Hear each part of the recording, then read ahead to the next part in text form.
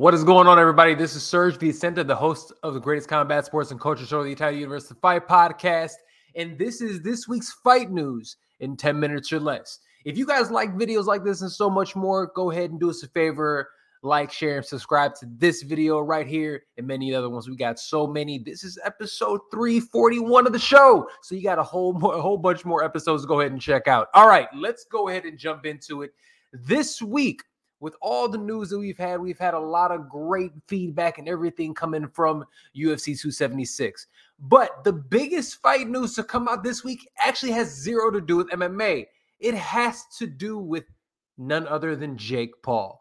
Jake Paul and Tommy Fury's fight was supposed to take place August 6th of this year, in about a month and a half or so. But unfortunately, because of some issues that Tommy Fury had coming into the country, it seems like that fight was in jeopardy. Well, check it out.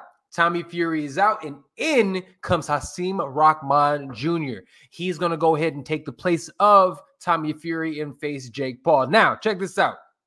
Tommy Fury wasn't allowed to enter the country because of his connection with MTK Global, former associate. He's a British gangster of some sort. I don't know all the details, so I'm not going to go ahead and speculate. But one thing that I do know is that because of that, a bunch of boxers, more so Tyson Fury and everybody, are starting to get questioned because of this individual.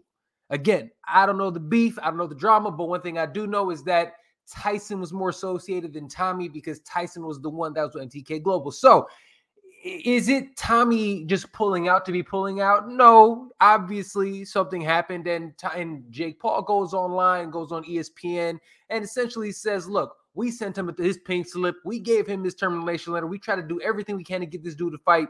We're not going to go ahead and do it. So we moved on to Rahman, who is a 12-1 boxer, legitimate boxer, has an extensive amateur background. I believe something like 100 fights or so. But the big question is this. People look at somebody like Rahman, who, yes, is a heavyweight. Yes, is a legitimate boxer. But two things come to mind. One, he was a former sparring partner of Jake Paul. So did they pick this fight because they saw and they knew something? And two, he just got knocked out for the first time in his career in April. So this fight being a fight that comes on short notice, people questioning that isn't being a hater. It's just stating the facts. We look at it and say, yeah, dude's a boxer, but why are you choosing a guy that you used to lump up on if you were actually lumping up on dude? And now they're starting to release little slow videos and shit, like a slow burn. It's interesting seeing what they're letting out. But at the end of the day, I'm going to go ahead and give Jake Paul credit. People want to shit on him for fighting, MMA fighters and people that are past their prime. This fight is a normal type of step-up fight for somebody who is trying to achieve what he's trying to achieve. I'm actually not mad at it. When I first heard it, I had some question marks. But at the end of the day, if he gets through Rahman Jr., at the end of the day, I have to say, look, he beat a legitimate boxer. And now, even though we're not hating on him, we have to respect him a little bit more as a professional boxer if he can go ahead and get through this fight. So that is going to go ahead and happen. And really quick, for those who do not know, Hasim Rahman Jr., 31 years old, 12-1 record, 6 career knockouts. Okay, so that is that. Jake Paul's management didn't want him to take this fight. They said it's high risk, low reward, and they're right. Nobody really knows who Rahman is, but again, he gets the justification and the accolades of beating a real boxer if he does get through. I don't care if the dude got knocked out in April. He's still a real fighter. So salute to Jake. I'm actually still interested in that fight just to see how he does end up performing in that one. So that is that. Tommy Fury out, Rahman Jr. in. That is also going to go ahead and happen August 6th. Co-main event for that is, remember, Amanda Serrano. All right. Speaking of MTK and being associated with the same type of of gangsters in England, somebody who was promoted by this company. I don't believe he is currently, but he is out. I'm talking about none other than Manchester's own Darren Till, the Scouser. He is out of UFC London, which is supposed to go ahead and take place at the end of this month. What is it? I have it written down over here somewhere. It's supposed to take place in a couple weeks. in July 23rd. There it is. All right, July 23rd. That is going to be in August. Unfortunately, he is out of the co-main event, but coming in to go ahead and take his place is Chris Curtis. Chris Curtis, we've seen a lot, 3-0 in the UFC. He's on an 8-fight winning streak, 34 years old. He's one of those guys that's kind of like an unsung hero. He could fight his ass off, and he has been destroying people. Great fight. He's coming in on short notice to face Jack Hermansson. Jack Hermansson ranked number 10 in the UFC's middleweight division with a record of 22-7. Dude can grapple. Dude is good. This was going to be a really interesting fight between him and Darren Till.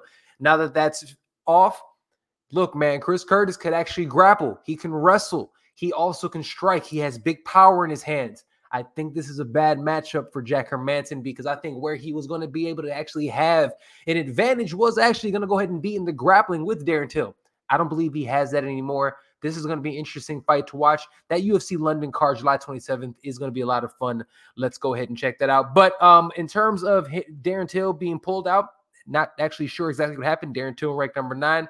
I hope he gets back because one thing about Darren Till is that he was the guy that a lot of us pegged to be the new version of Michael Bisping, the second coming, the next huge champion coming out of the UK. Now, crazy thing is, it seems like that might end up being Leon Edwards, but I digress. We'll see what happens. Hope Darren Till gets healthy and gets off the schneid. All right, moving right along, we're actually going to be done with talking about UFC for a hot second. Let's go ahead and transition to Bellator. Now, check it out.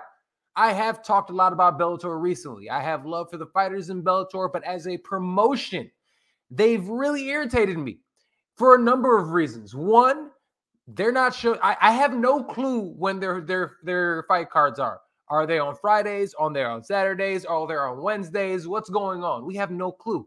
What cities are these in? Are they all going to be on Indian reservations? I have no clue.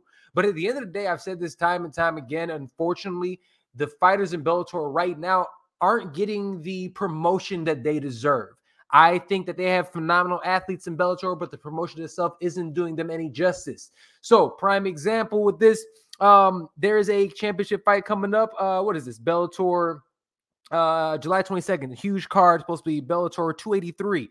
Unfortunately, the light heavyweight champion, or should I say the lightweight champion in the other Pitbull brother, he is supposed to make his first title defense. He is unfortunately out due to an unspecified injury.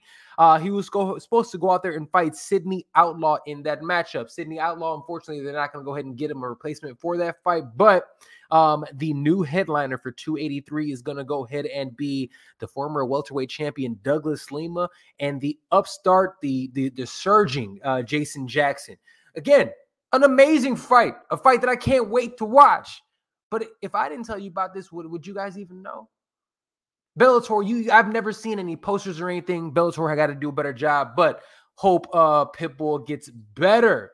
All right, switching it up slightly. So you know what I'm saying? Patrick Pitbull, yeah. All right, moving right along really quick on quick hitters. Felice Herrig, former UFC fighter, former kickboxing badass from Chicago area. She just retired. She just retired from MMA and the UFC, but she just got signed by BKFC. Look, man, I'm not the biggest fan of BKFC. I don't need to see people bust each other up like that, but I'm going to say this, that weight class that they have, Paige Van Zandt, Raisa Ostovich, the other girl, I can't think of her name. It's starting to become a little exciting and people are starting to pay attention. That's a good pickup for them. Salute to Felice Herrig and that also. And then to get out, before we get out of here, you know what? Guys, that's about all the time we got. That's 9 minutes. I told you guys I'm going to give you guys this in 10 minutes or less. And by the way, salute to Chris Pratt for apologizing for being such a schmuck to Israel Adesanya. He went out there and did that on Twitter. That's what's up. But thank you guys for listening. This has been episode 341 of the greatest combat sports and culture show of all the universe. And we're talking about the Fight Podcast. I'm your host, Serge Vicente. If you like what you hear here, please make sure you like and subscribe to this video as well as the channel. Listen to the Fight Podcast everywhere podcasting is available: Apple, Google Play, Spotify, SoundCloud, Stitcher. Check out all of our shows. We got the Royal Rundown talking about pro wrestling. We got Who You Got with the legendary Kat Zingano.